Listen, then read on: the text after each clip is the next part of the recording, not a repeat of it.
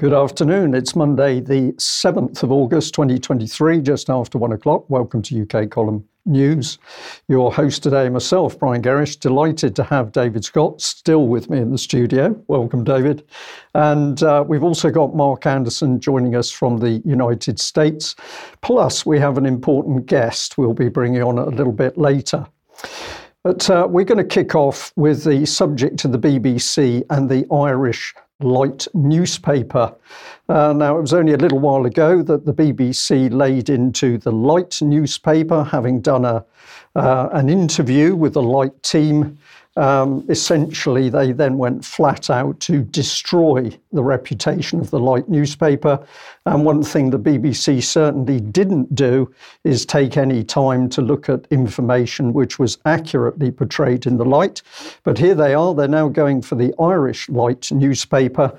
And the key target is Gemma O'Doherty, who has worked extremely hard to help bring this newspaper to fruition.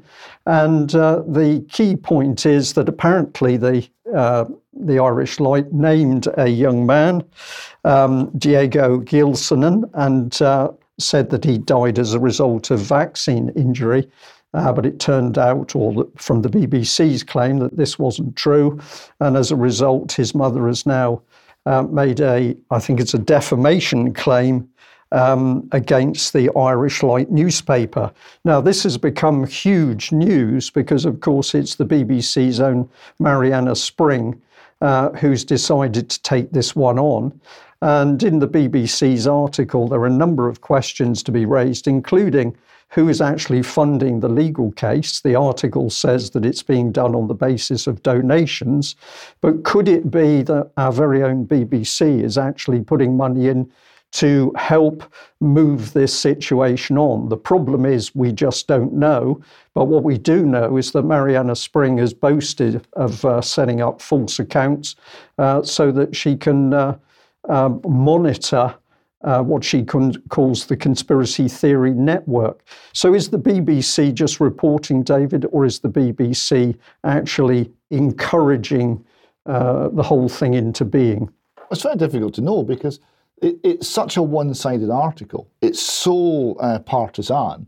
It's so much. It's so aggressive towards the Irish Light newspaper, and it's not looking to have any balance or any judgment.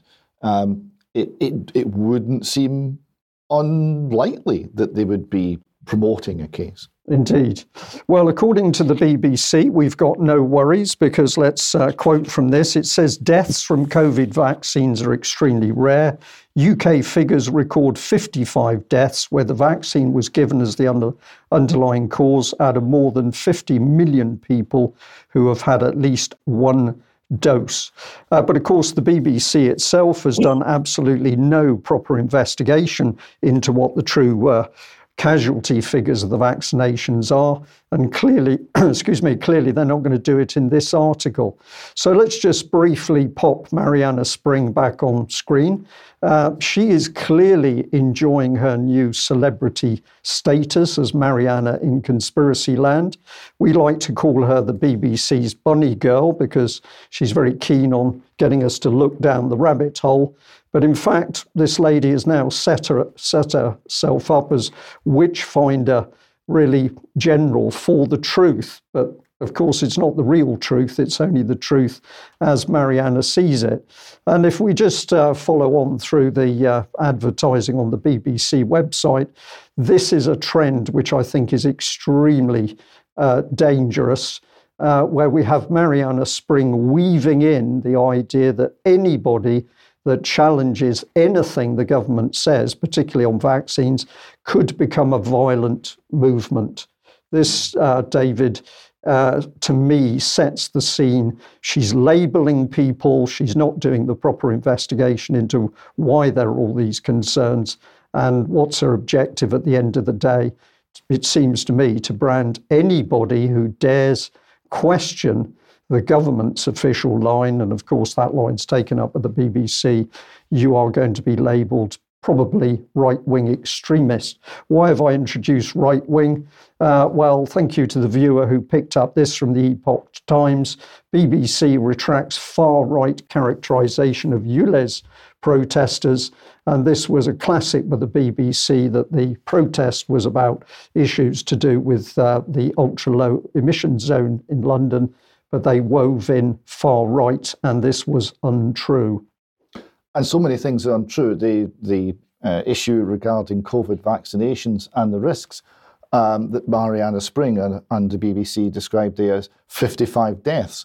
Well, that might be 55 deaths where it's recorded on the death certificate, but of course it's over 2,000 if you go to the yellow card system. And if you then take on the yellow card and MHRA's own estimate of how much underreporting it is, it could be 20,000. And none of that's mentioned. Right? They're putting forward an agenda that is at least based on partial information. And they are suggesting to the public, because we're the BBC, this is the whole story, and it just isn't.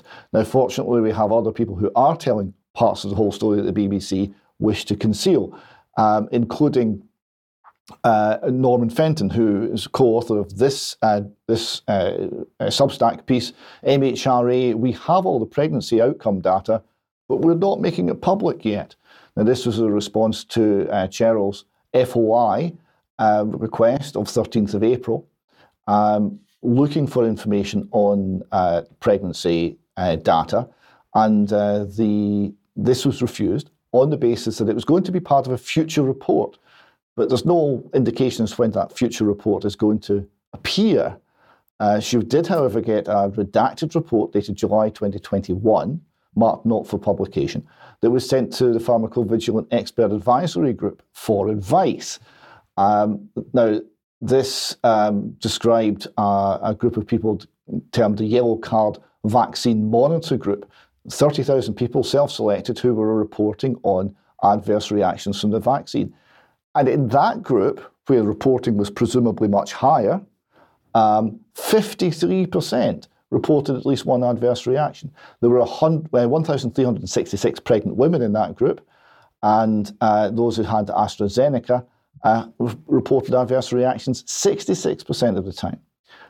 But the report is now quite elderly, and its timing was not long after the injections, so there only had been 6 births by that point, so we don't really know the outcomes for pregnancy.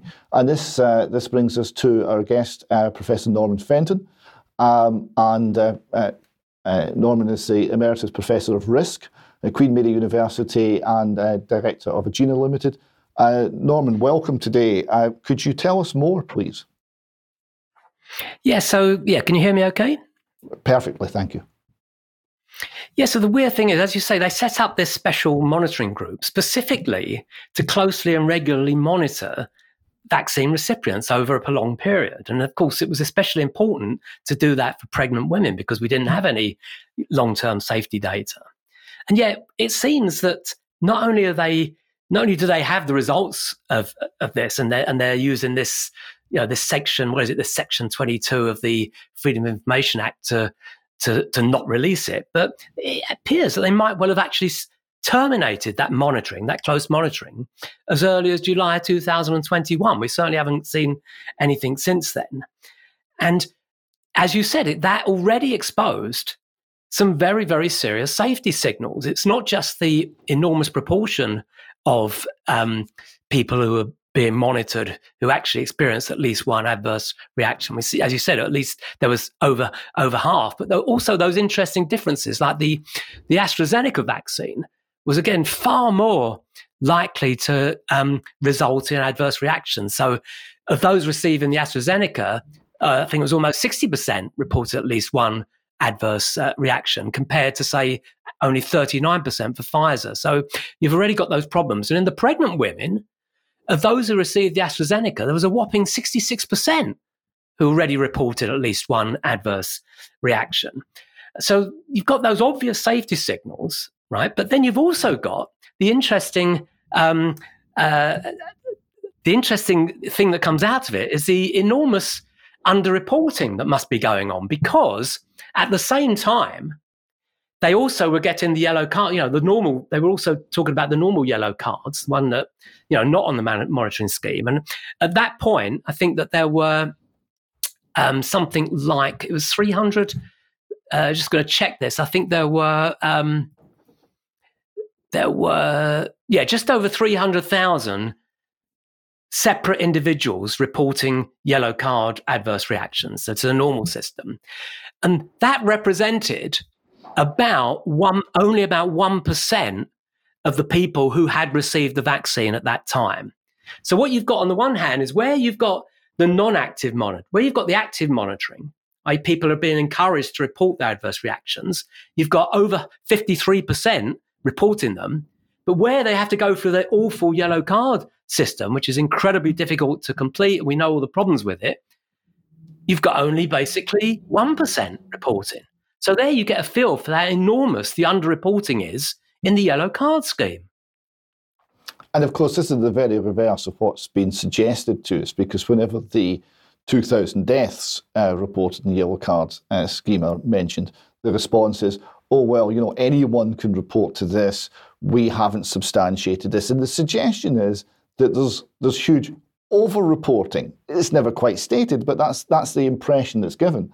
And this is quite the reverse of what you've just outlined as demonstrable. Yeah, fact. Absolutely. We know there's underreporting, and it's almost. I mean, okay, they will argue that the monitoring group are maybe more likely to record less serious, adverse events, which wouldn't normally maybe be recorded by people who are having to go through the online yellow card scheme. But we are talking about a difference between 53% to 1%. I mean, that's absolutely ridiculous. I mean, you've got to remember the MHRA have always admitted that the underreporting, that they have said before that they only believe that at most 10% of people report the adverse reaction. So they've already admitted that.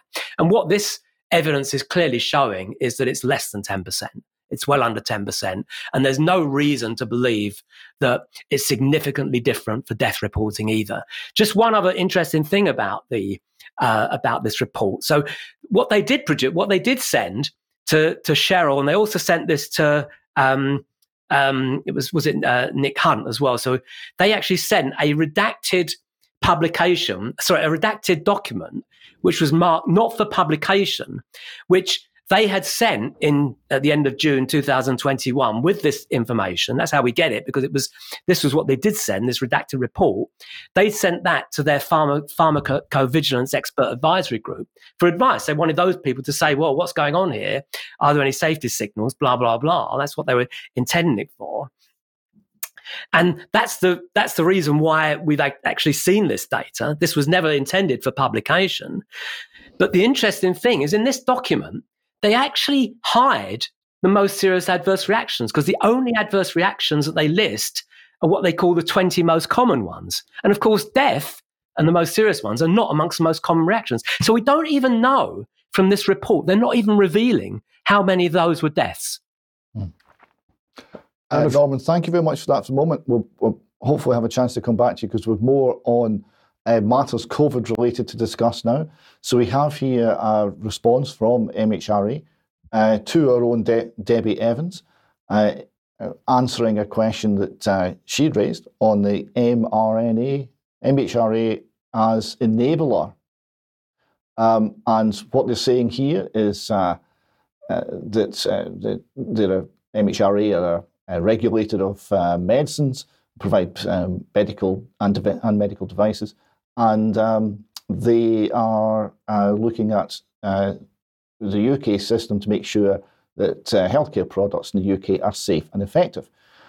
They then go on to say that transforming the way we innovate medicines to reach patients in the UK is not a nice to have or a must do.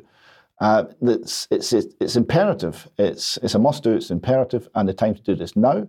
And that they are transforming the MHRA, making the regulator an enabler of innovation, on new innovative licensing and access pathways, establish new partnerships to support new medicines robustly and safely at the point of their development. So this is a move to change the nature of MHRA, and it's being trumpeted by Chief Executive Dr. June Rain. This took us to the MHRA corporate plan for 23 to 26. This is quite new. And they talk about their world-leading response to COVID-19. So this is something that they view as being very positive. But quite worryingly, they talk about balancing their responsibilities to maintain product safety and champion innovation. That alone suggests there's a balance being made, there's a trade-off being made between product safety and innovation in products. And this seems to be an admission of a huge conflict of interest. Brian, have you anything to add to that? Well, you've said it in a sentence there, David. This organisation sells itself to the public that is protecting our safety as a regulator, making sure that pharmaceutical products are safe.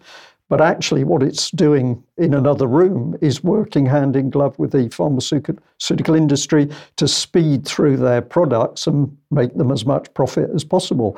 This is poacher and gamekeeper. And in safety and risk, I would suggest you can't have a foot in both camps. Yeah, so they then say our critical priority is to protect and improve public health. This is the golden thread through our work. Okay, that's very good. But they then talk about a risk proportionate regulation. And the summary of this is they wish to have a balance between the risks and benefits. And you see this here. They say patients and the public rely on us to ensure that all medical products used in the UK meet the necessary standards of safety. They don't say safe, and they don't say effective, the necessary standards of safety and effectiveness and quality. We retain our independence in making data-driven regulatory decisions, consulting our independent expert committees to ensure that the balance of risk and benefit is positive. Not vastly positive, just positive. And so if it's a risk assessment and it's a balance between the harm we're doing and the benefit we're doing. And as long as it's positive, that seems to be okay. Yep. And it goes on. They go through. They raise issues here that they want to become more proactive and they want to involve patients. Transpires one of the ways they want to involve patients is if you report to the yellow card scheme, they're going to encourage you to give a sample of your DNA for analysis. Because if you're reporting to the yellow card scheme, it must be your fault, Brian. Well, there's that, but also this is providing that information to the pharmaceutical industry to better innovate their products. So there's a number of angles from that one, David. Yes, and the report here, we are at a pivotal moment in our evolution, and we have a unique opportunity to further our mission to protect and improve public health through scientific expertise and risk proportionate and agile regulation of medical products. We'll continue to balance keeping patients safe and enabling the developments of innovative new medical products. Again, there's a balance between safety and other interests. In what world should the medical regulator have to balance safety with anything? It just seems very, very strange. We're seeing them also block vaccine-injured people on Twitter, as you see here, and then unblock them when they realise that's playing very badly. They're not addressing the concerns over clinical research and the quality of clinical research that people such as Marcia Angle, former editor of the New England Journal of Medicine, has highlighted. And very quickly just go on to, we are seeing COVID-19 being pushed as a threat once again. Here, Sky News are pushing this. And the World Health Organization is saying the same thing. We urge governments to maintain, not dismantle, the systems they built for COVID-19. So this is all to be, we're meant to be still afraid. But this isn't working. We'll see here a little video that illustrates that people are not, have even slowly in the mainstream, have seen through the fear. The weird thing that happened around COVID, I'd never noticed this before in any other time of my life, but you weren't allowed to ask questions at any point during this. You just had to do what the man on the TV said, right? You had to do what the man on the TV said without questions, and then you're a good person. But if you question it, then you're a white supremacist Trumper. They're like, whoa, no. No, I didn't vote for Trump. I just have questions. Jimmy, only dumb people ask questions. Isn't that weird? It was the weirdest thing I've ever seen. Even comedians would get on stage and they would shame people for trying to get informed about a medical treatment that was experimental that they had to take or they would lose their jobs and they wouldn't be able to travel. And when people tried to get informed about that, other people shamed them. They would say, please tell me you're not going to do your own research. You've heard people say that. Please don't do your own research. You know, before COVID, doing your own research used to be called reading.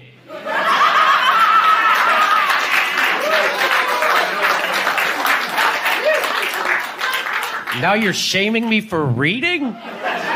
At the behest of Big Pharma? It's like I woke up in the middle of a Bill Hicks bit. Well, looks like we got ourselves a reader. That's how much people internalized the propaganda from Big Pharma, was that they would be anti-intellectual enough to shame people for reading while they're wagging their finger at them for doing it. You would never shame people for trying to get informed, no matter what other subject it was, no matter how unimportant. Like if I say, hey, I'm gonna go buy a car. Don't look into it.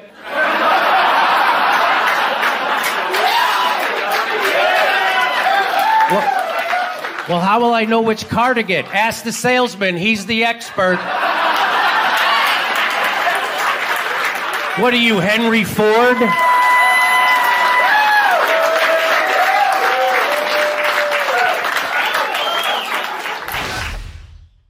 Well, there we are. Sometimes it takes humour to cut to the chase, and the comment about the used car was the one that said it all. Would you buy the used car without any advice or thought into what you were doing?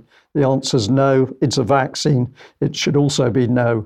Let's bring in Mark Anderson, because you're looking at some slightly different angle for matters to do with vaccination in the United States.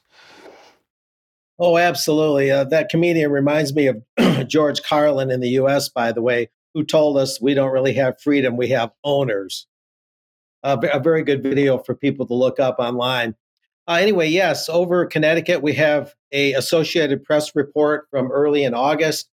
Federal Appeals Court, the headline, upholds Connecticut law that eliminated the religious vaccination exemption. And I'll very briefly call attention to the ad to the side of that photograph, and we'll talk about that in a minute.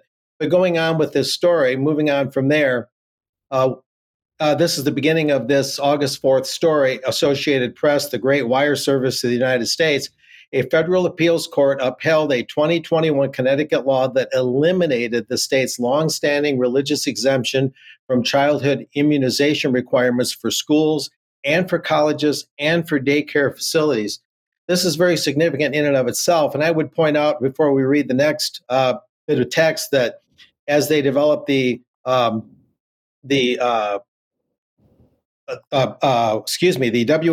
treaty, the pandemic treaty, and the IHR regulations and the continual and very questionable updates of that instrument, those two things running on parallel tracks. When we see things like this, as that moves along at the WHO, it's of double concern, because it's almost like they're trying to re-clamp down on people's rights and revisit some of those oppressions in a piecemeal fashion as they work on the pandemic treaty and those regs.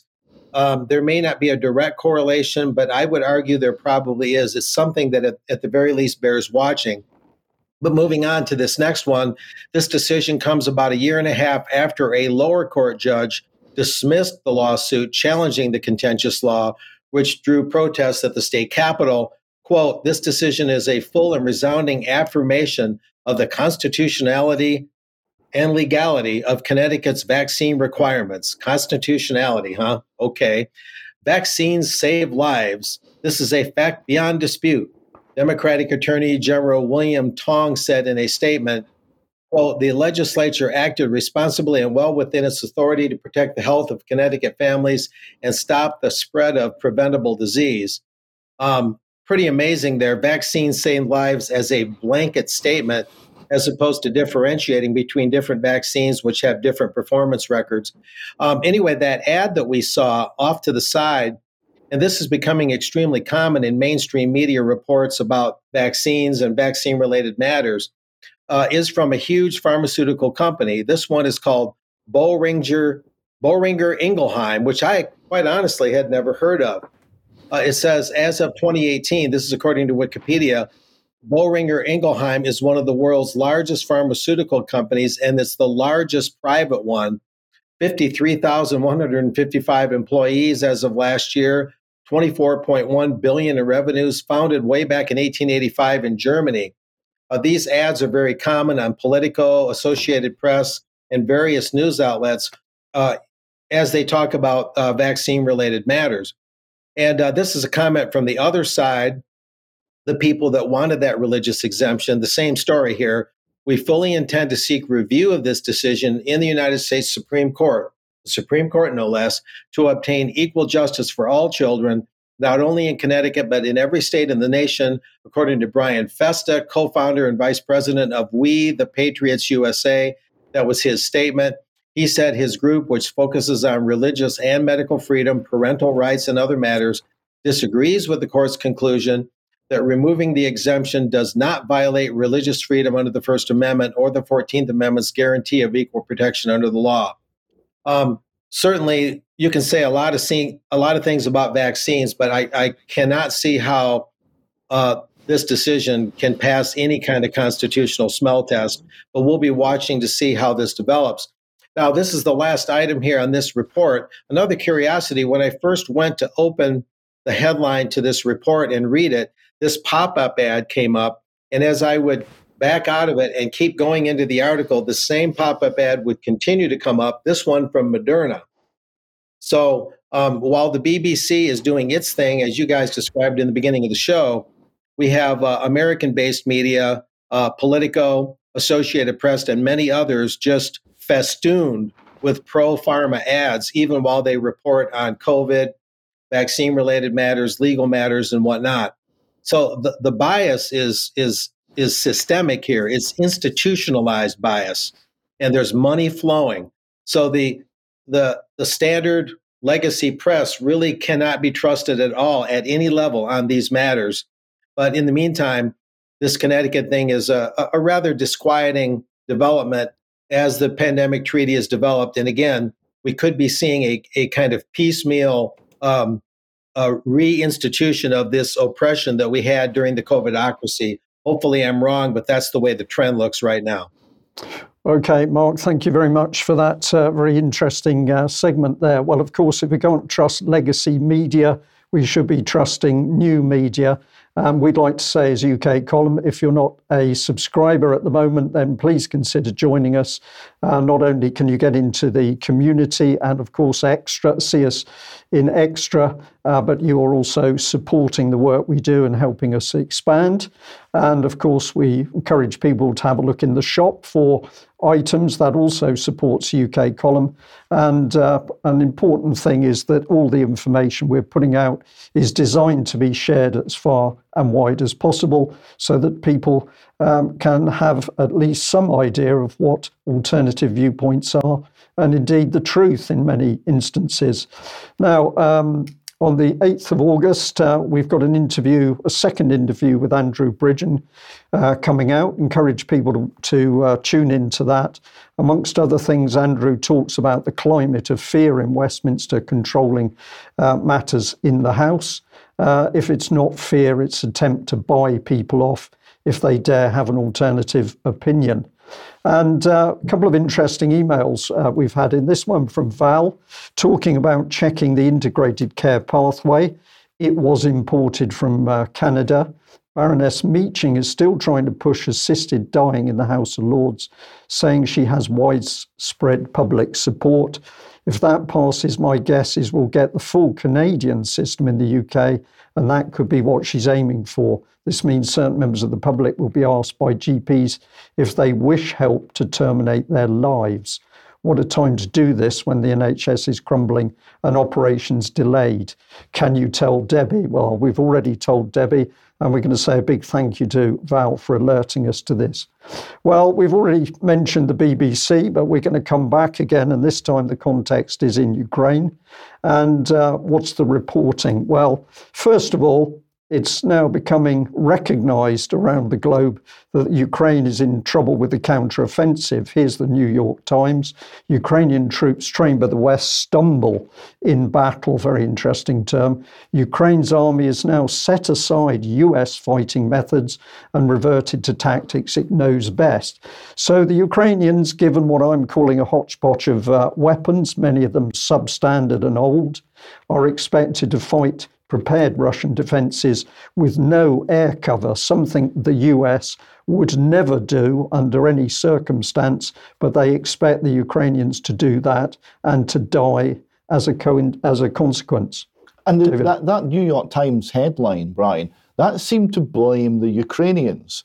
It's not blaming the Western tactics. It's not blaming the Western advisors for maybe using tactics that only work with air cover and air superiority, which the Ukrainians don't have. The inference is somehow the Ukrainians are substandard.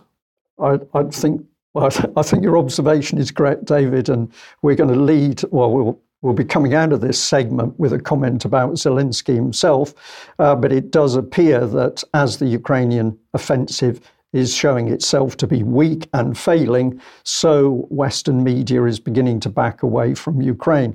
But let's bring in the BBC, because fascinating article went up a couple of days ago. Ukraine counteroffensive against Russia yields only small gains in the first 2 months. So the inference from this is that the counteroffensive is going to last a lot longer, when many commentators believe that the offensive is dying as we watch it. Small gains, well, what are those? But this is the BBC, known for its propaganda and bias, but look what it's doing with a standard report. It's now got a verify stamp on it. And let's have a listen or watch this little video clip and get a feel for how the BBC deals with really important subjects. Ukraine launched its counteroffensive in June, but is it making any real progress? We've had a close look at 3 pieces of evidence from the battlefield. Let's start with mines. This is the first line of Russian defense just south of the city of Orikhiv, and it's heavily mined. We verified this drone footage that shows what happened when the Ukrainians ran into one of those minefields. It shows why the Ukrainians are advancing so much slower than a lot of people had hoped. Secondly, the Russians have been surprisingly innovative in defense. They've got this weapon, the Alligator, the Ka-52 attack helicopter. This is a propaganda film by the Russian Ministry of Defense showing it firing a missile. We geolocated this to the Ukrainian village of Zadsyevo. So what does Ukraine have in its favor? Well, one answer is high-quality Western-supplied weaponry, like, for example, the British-supplied Storm Shadow missile. Ukraine's aim is to try and weaken Russia's defenses from within. Now, we verified this footage of a long-range missile strike on the Chonar Bridge. The problem for Ukraine is that in 3 months' time, the rainy season will have arrived, making advances difficult. So while Ukraine is making progress, it's very slow to show tangible results. So now we've got slow to show tangible results, but what mastery of spin by the BBC, because of course 3 critical things, apparently the mines, and what they showed you then was not maps of the mined areas, they showed you maps of the overall Russian defences, which include mined areas. But of course the viewer would not know this was what the BBC was doing. We've got the BBC talking about innovative weapons systems. Anti-tank helicopters, been around since the Cold War, so there's nothing innovative here. What the BBC didn't want to comment on, though, was, of course, the target of the Russian missile from the helicopter was Ukrainian armour, which is being slaughtered on the battlefield as a result of these very capable weapons systems. And then lastly, we attempt to spin back to the great Western weapons by the talk of the British Storm Shadow missiles. No mention of the fact that very few of these missiles have got through, largely due to the Russian anti-aircraft defences and their electronic warfare prowess. But the BBC spinning the subject. And if we bring the reporter back on screen, let's just add a bit more into this if we can. Okay, let's see what's going to happen here. Apologies for that. We seem to have a small issue with the slide transfer at the moment. Oh, it's finally come in. So think about what he's saying. He's picking out 3 items which he's being particularly disingenuous in reporting. But this is the BBC's excuse for Ukraine making slow progress. And I'm going to call this cognitive dissonance, because the BBC knows that Ukraine is not making progress on the battlefield, but they're not allowed to report that. And this causes problems for their reporters. So the other bit is that what we're seeing here is a spin to achieve the political opinion. Now, if you want the facts and the truth about what's happening on the battlefield, I am suggesting that you absolutely go to alternative media. Weeb Union, mentioned many times. We've also got the Free Russia channel. We've also got Defence Politics Asia, and we've got the Military Summary channel. And the big difference about these people, apologies for that, is that they are reporting from the front by the hour, the day, the week and a month. So the BBC, with a multi-billion pound budget, can't report the facts, whereas these individual analysts working on social media are clearly getting information which is coming direct from the front.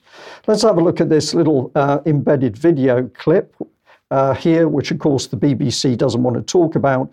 And this is the fact that not only is Western equipment being destroyed, it's being captured. This is a British Mastiff vehicle, and it's one of an increasing number of Western vehicles that are now coming into Russian hands as they are damaged, but often just abandoned on the battlefield.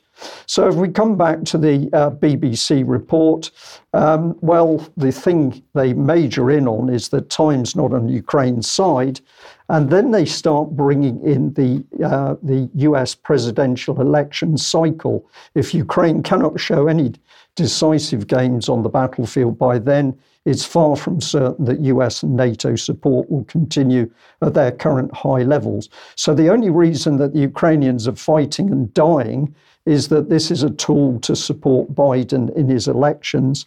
Unbelievably callous and cruel, but this is the reality of it. And if we have a look at the Wall Street Journal, they at least report the truth. Ukraine's stalled offensive puts Biden in an uneasy political position. And just to end on the point that you alluded to, really, David, many people are now starting to say that Zelensky is looking as if he is moving towards the end of his tenure. Some people have suggested that he will be eliminated, with whatever that means, but many people are saying that he will shortly be abandoned by the West as having failed. And I'll just end this segment by saying a big thank you to the gentleman who sent me in this information from UK Defence Matters, pointing out that as the fear of war against Russia is ramped up, we can't even train our own RAF pilots. So, David, a pretty mixed bag there, but it's clear that the BBC is floundering now in what it can report about Ukraine. Well, it's not informing people. I mean, this is the thing, they're meant to inform, entertain, and inspire, or whatever their spiel is. They're not informing people. To get information, we're having to go to these alternative media sources, and they're excellent and they're detailed, and you can get commentary from various perspectives, pro-Ukrainian, pro-Russian, and more neutral.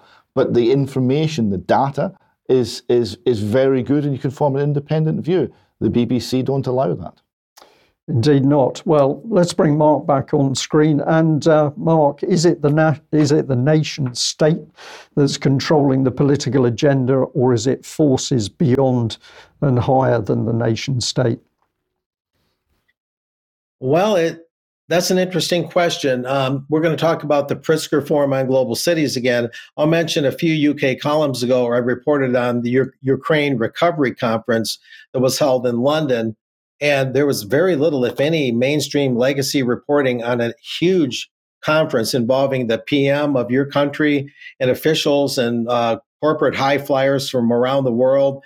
An amazing dearth of information, however that's done. But one of the things that was evident there was that the cities within Ukraine were going to be seen as global cities. Now, going back to that first slide there, the Pritzker Forum on Global Cities got moved to later in the year. This is the premier Global Cities Forum in the world, the most visible one. And it was going to be earlier in the fall. Now it's been moved to November 13 through 15. Just a quick update on that. Pritzker is the well-known influential Jewish family out of the greater Chicago area. J.B. Pritzker is the governor of Illinois, a very influential family. They run a major hotel chain, Hyatt. And so they're very influential in the public and private sectors. That's what the name Pritzker is about. But anyway, harnessing AI tools for urban leaders, as we're seeing here, is the main theme of the Global Cities Forum to be held in Chicago in mid-November. Artificial intelligence, it says, is reshaping our world. It can help effectively deliver social services, identify workforce trends and necessary skills, and provide localized climate predictions. Oh, how handy. But without ethical and transparent use, AI can easily exacerbate inequalities, intensify surveillance, and imperil democracy. There's a little bit of truth there. What do you know?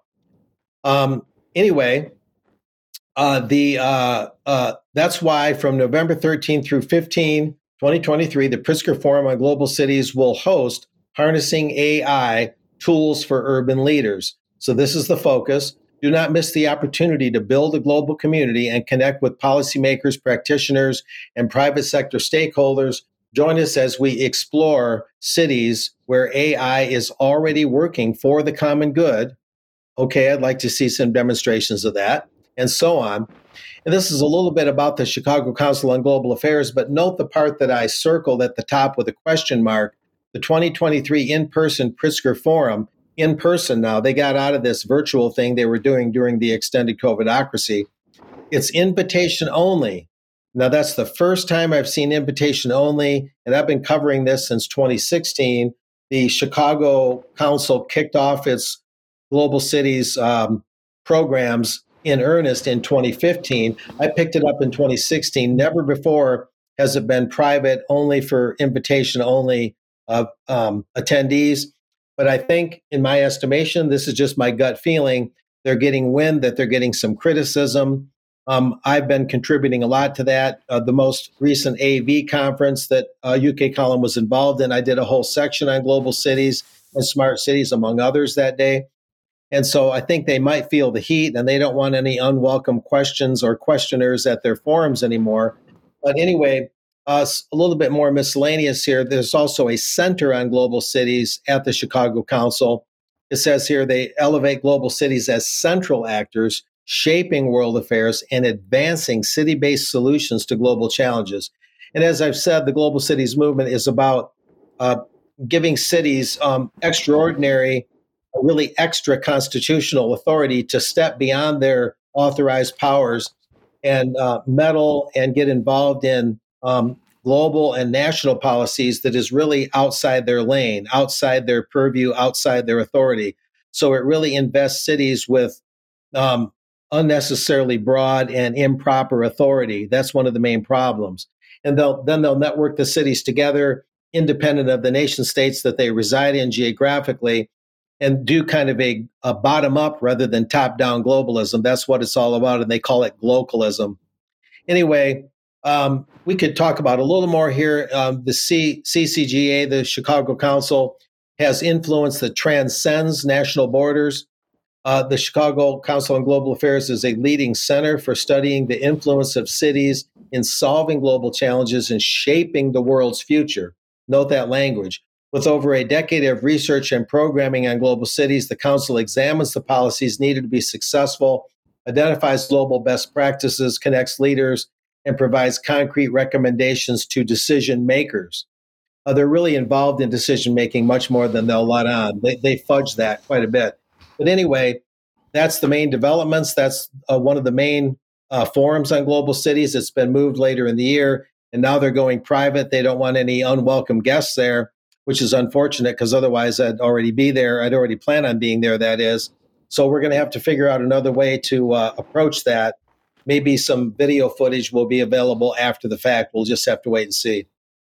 Okay, Mark, thank you very much for that. And a little bit of a coincidence, I got an email that came in this morning. Have a look at this. Welcome to ARC. This is from a lady called Kathleen. Good morning, Brian. Have you heard about this? Sounds like a good opposition to the World Economic Forum. Regards to you and the team. Now I'm going to say thank you to that lady for sending me this. I had no idea what this organisation was, so I went looking. What it is, ARC, is the Alliance for Responsible Citizenship, and it's been established apparently as an international community with a vision for a better world where every citizen can prosper, contribute and flourish. And I have to say, the more text I read, the more uncertain I was becoming about this particular organisation. I went to have a look at people. I always do this. Go and have a look at the people and have a look at their backgrounds and what they're doing. And what I was amazed to find is that this organisation has many of the people that are funding and supporting GB News. But who are they? Well, these are certainly people who are involved in large amounts of money, hedge funds. Many of them have got the stamp of global elite on them. That's what I would say. That's a personal opinion. But we had Jordan Peterson in amongst them, and he has a very good reputation. But I got an uneasy feeling about what this organisation was really doing. And we will dig deeper and report more in due course. Now, another email that came in was to do with the imprisonment of pregnant women. This is from a lady called Anne, and she says, "Dear Brian, I was sent this out of the blue. I cannot understand any human beings letting this happen. I remember that Melanie Shaw wrote to me about a woman in a cell next to hers who had a miscarriage of twins one night after being given a routine anti-pregnancy pill, and the woman was left on her own." And this was a very poignant message because I also remember Melanie talking about that. But what the lady linked through to was this change.org campaign, End the Imprisonment of Pregnant Women. And you can find the main petition here. And this is particularly distressing subject, and I think people really need to reflect on whether we should have pregnant women giving birth in some pretty dire circumstances in our prisons. But that also interfaced with how I've been feeling this weekend, because I've been talking to a couple who've had their babies taken shortly after birth by the UK state. And I just want to show people the situation in UK, because I cannot name the couple. I cannot name the babies. I cannot name the local authority. I cannot show evidence in the documentation being circulated in the case. I cannot name the experts who arranged against the parents, nor can I expose their callous reports. I cannot enter the court, nor can the public, nor can the media. And the family court is secret. There's no jury. And the judges are power unto themselves. So I cannot tell you, the audience for UK Column, what my concerns are about this case, but perhaps you can see from the fact that we've got a secret court operating. We are in dangerous territory. And we've just dropped on screen a key part of this case, where there's a suggestion that if babies are adopted, the parents might be able to see them once or twice a year, perhaps for an hour or two. Think what that would do to your mind, your mental health as a parent. But this is the reality. And as a child, I mean, this is not in the interest of the children at all. It's not in the interest of the children. It can be in some cases, and we have to recognise that. But the key point here is that the parents are being taken away from the children. And I just want to mention this organisation. I've spoken about CAFCAS many times over a great many years, but I encourage people to go and have a look at them. And what better place to start than their annual report and accounts? Notice that it's in cartoon style. But they assure us they're doing a really good job. But some really important information came out in this document. If we think back to April 2021, CAFCAS staff needed to support children in 26% more cases in family proceedings than before the pandemic in March 2020. That represented an increase of around 13,000 individual children, taking us to 38,185 open active children's cases, the highest in CAFCAS's history. So this quasi-government organisation, which also interfaces with the very cruel contact centres where mums and dads may see their children for a few minutes or a couple of hours, CAFCAS working together with many of those organisations with a memorandum of understanding. And we now can see the scale of these tragic court cases happening across the country, where, as I say, no jury present, no public present, no press present. This is UK, not the Soviet Union, apparently. The secrecy is of huge concern, and the juries would fix this, because if it was a case that no family would lose their children unless a jury of their peers considered it was right that should be done, then the danger of overreach by the state would be largely eliminated, because we could trust the good sense of 12 or 15 people from the society in which we live much more than we can trust the state, the organisations and the judges operating in secret. Yeah. Okay, well, Mark, we're going to come back to you on the issue of children and the safety of children in the States. Yes, a quick shout out to Kevin and Denise Coffey of Pontiac, Illinois. I met them recently at a Michigan library. Great folks there. Might be visiting that area later on in the year. They are new UK column viewers now.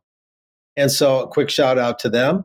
Anyway, moving on, we have a related item here that's been transpiring in the United States involving one Ammon Bundy. Many people might be familiar with the Bundy family. Ammon is one of 7 sons of Cliven Bundy, a noted patriotic constitutionalist rancher who some might recall had a standoff with the Federal Bureau of the Interior and FBI and other federal agencies over cattle and grazing rights and land rights, property rights. It was a big major standoff in 2014 in Nevada. And there was a potential armed battle that never happened, fortunately. But a lot of people, some people at least, went to prison for a very long time. Others, including the Bundys, were eventually let out when the judge came to her senses, you might say. But here in this next shot, there's Ammon Bundy with the cowboy hat on in the middle of that shot, that photo. And what's going on here?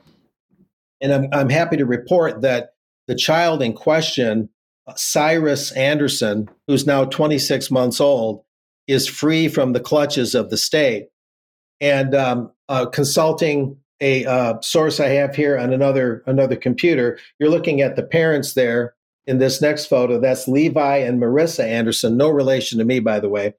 And I'll read a little bit from some text I have here. Noted Idaho constitutional activist Ammon Bundy and associates and organizations with which he's affiliated, including Ammon for Governor 2022. He ran for Idaho governor. They were ordered by an Idaho jury to pay $52 million in damages after a Boise hospital won a recent defamation ruling against them. And this is St. Luke's Regional in Meridian, Idaho, near Boise. And they allege that Ammon and an associate, Diego Rodriguez, quote, orchestrated, a smear campaign against St. Luke's amid the protests that erupted after Diego Rodriguez's grandson, Cyrus Anderson, the son of those parents, was taken from his parents by Child Protective Services and police back in March of 2022 in order to be medically examined over a 6-day period at St. Luke's. The child was assumed to be malnourished and, quote, in imminent danger. And Ammon told me, we began protesting at the judge's house. It was completely corrupted, taking Cyrus from his parents. And we said, we're not going to let them do that. The good news is that Cyrus, thanks to a public uproar, thanks to the protests, is back with his parents, Levi and Marissa. And they have since moved to Florida to get out of that whole atmosphere there. And Ammon also told me for this report on UK Column, we exposed them so badly they didn't have much of a choice but to dismiss this matter. Their plan was to put baby Cyrus in foster care. And all this happened, Ammon told me, according to him, even though an ambulance statement and a separate doctor's statement both noted that Cyrus was considered healthy. What it was is he had a temporary condition that he no longer has, where he would vomit if he consumed anything other than breast milk. So he had to have only breast milk. He lost a little bit of weight, it's true, but he was basically healthy. And so all's well that ends well. But just to touch on Ammon just a little bit more, he's having to deal with the legalities of whether this fine is going to stick. And if it does, of course, he doesn't have $52 million, nothing even close to that. What assets he may lose, what homes, what vehicles, what other assets, money, et cetera, that he may lose in this very bizarre court decision. But let's do a little bit in the meantime here. Let's go back to a little further back in the slides.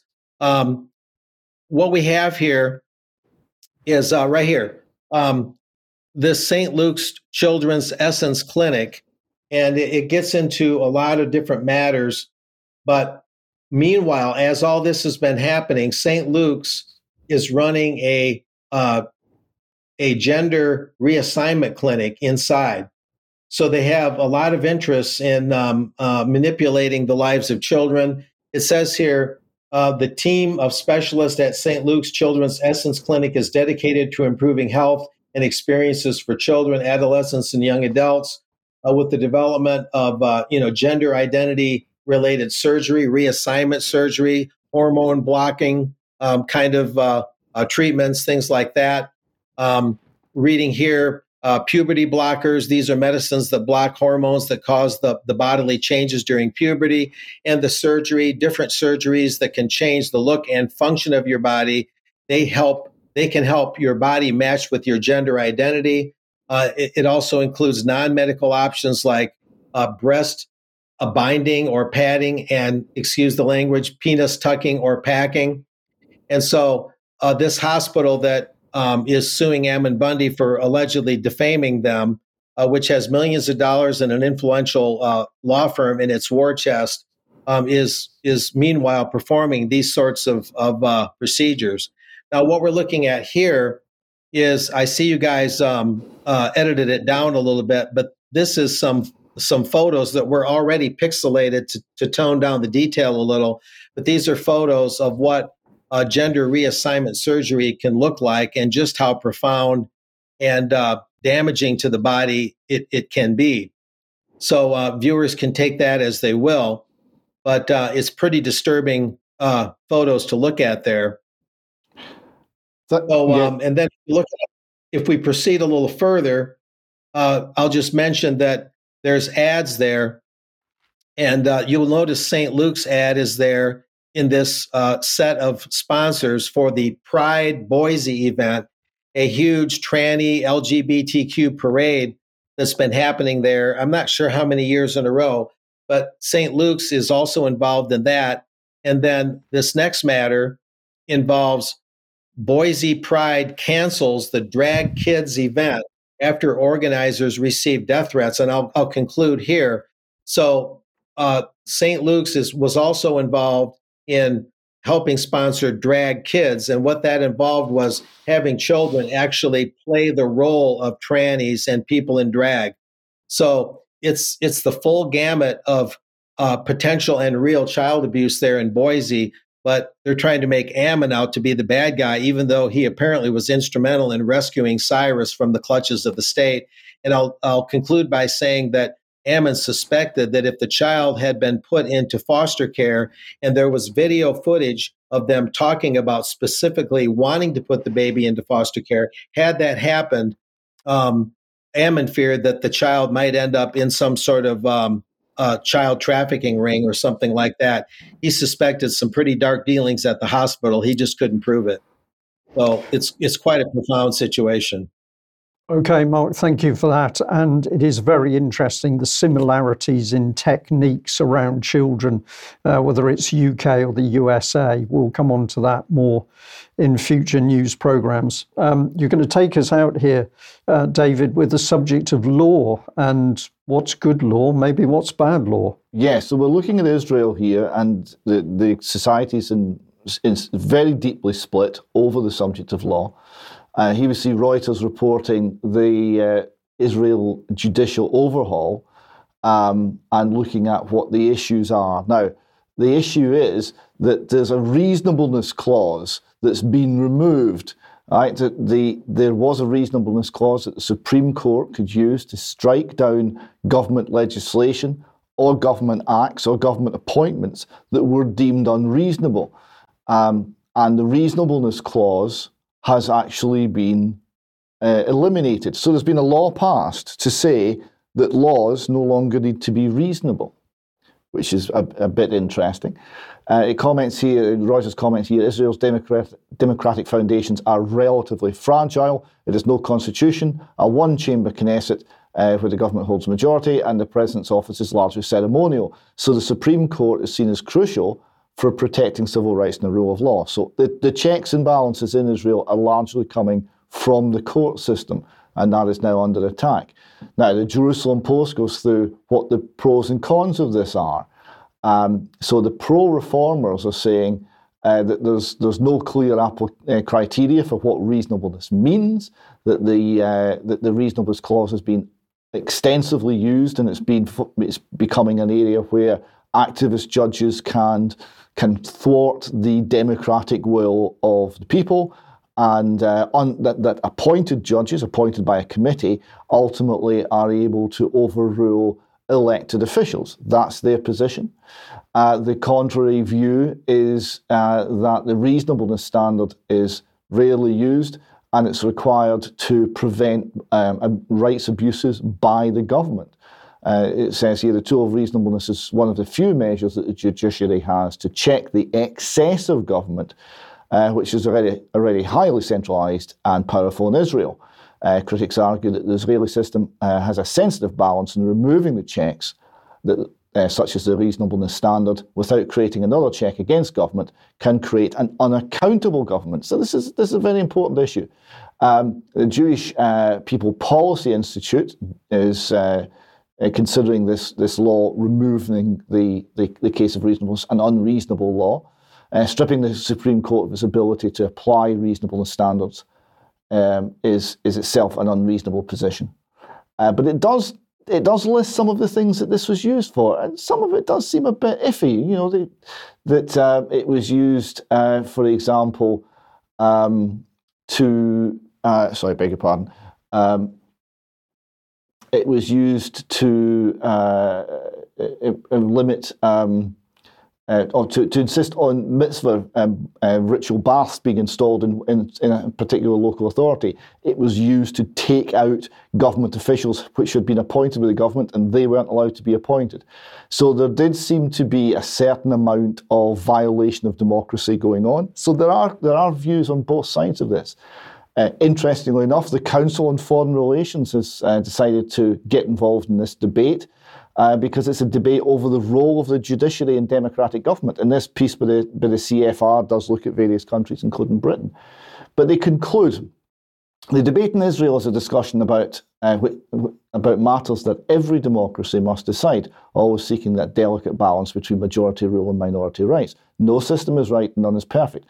So no side in these debates has virtue in its grasp. And they then quote Thomas Jefferson, who stated in the first inaugural address in 1801, all will bear in mind that this sacred principle that though the will of the majority is in all cases to prevail, that will to be rightful must be reasonable, and that the minority possess their equal rights, which equal law must protect, and to violate them would be oppression. And this is the inherent contradiction, Brian, that we have a democracy where majority rules, but if majority rules without limitation, it is oppression. And this is what the state of Israel is currently very much at metaphorical war with itself over presently, and it may actually become violent. It's such as the passions that are being aroused.